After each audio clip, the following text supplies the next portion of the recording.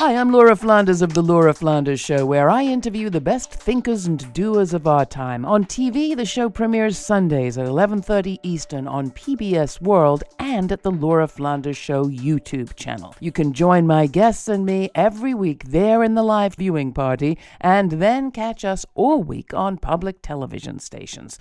Prefer to listen? Find us on a radio station near you or subscribe to the free podcast. You'll find listings and ways to subscribe at lauraflanders.org. That's also where you'll receive my regular commentaries. I call them the F word. Here's this week's.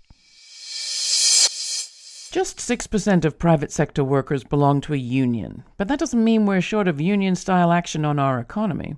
For weeks now, employers and their lobbies have been unified in their lament that a scarcity of workers is the result of overly generous unemployment benefits. People would rather stay home and get rich off the public purse, they say, and the stories run everywhere with help from the Chamber of Commerce.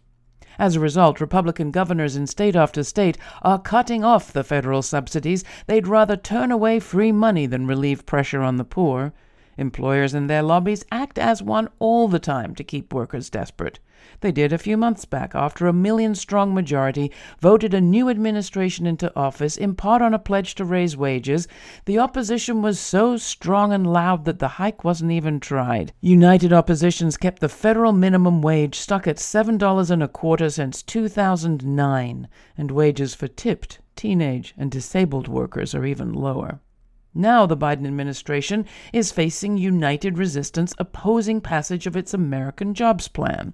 There may be bosses who back better bridges and airports. That's good for their transport, but they're not about to invest billions in childcare or elder supports. And if you think the anti-affordable childcare lobby is strong, you need to meet the mob opposing universal health care, even after a deadly pandemic. So, are workers staying home because they can?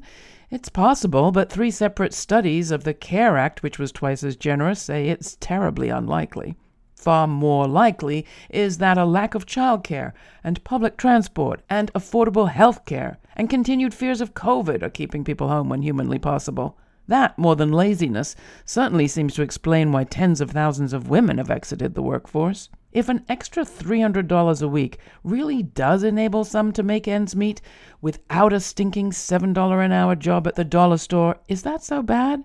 Even with a bonus, workers aren't getting rich off the public purse. But with wages stuck and benefits skimpy, their employers do every time they stand as one against relief. One for all and all for one, it works.